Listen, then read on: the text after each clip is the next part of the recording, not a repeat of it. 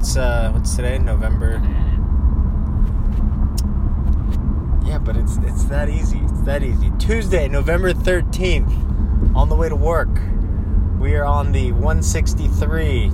This is episode 1 with Richard Wen, talent acquisition genius, NextDeavor founder. It's a talent recruiting agency that recruits some of the top leaders in the tech industry. Richard, how long have you been doing this?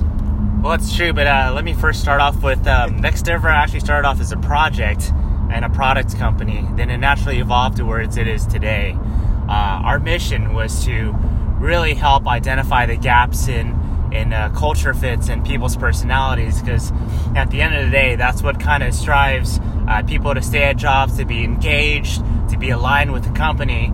And if you don't have some of those elements, then you don't have a productive employee, and it's an employee that eventually quits. So it's very interesting how NextDeavor kind of progressed from there, because we're building a platform to almost mimic eHarmony in a way, to be able to analyze people's personalities with companies' cultures.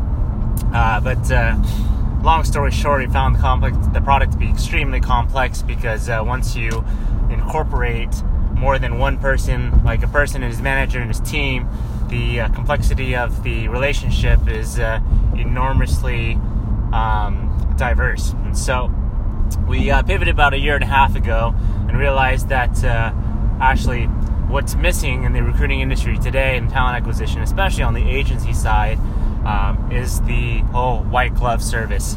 And I came from 14 years of agency and internal corporate recruiting experience as the head of talent acquisition for a company. We went from private to public, and helped other public companies, and helped really a lot of companies with their recruiting practices. So that's where we're at today. And I think one of the issues that we're tackling is around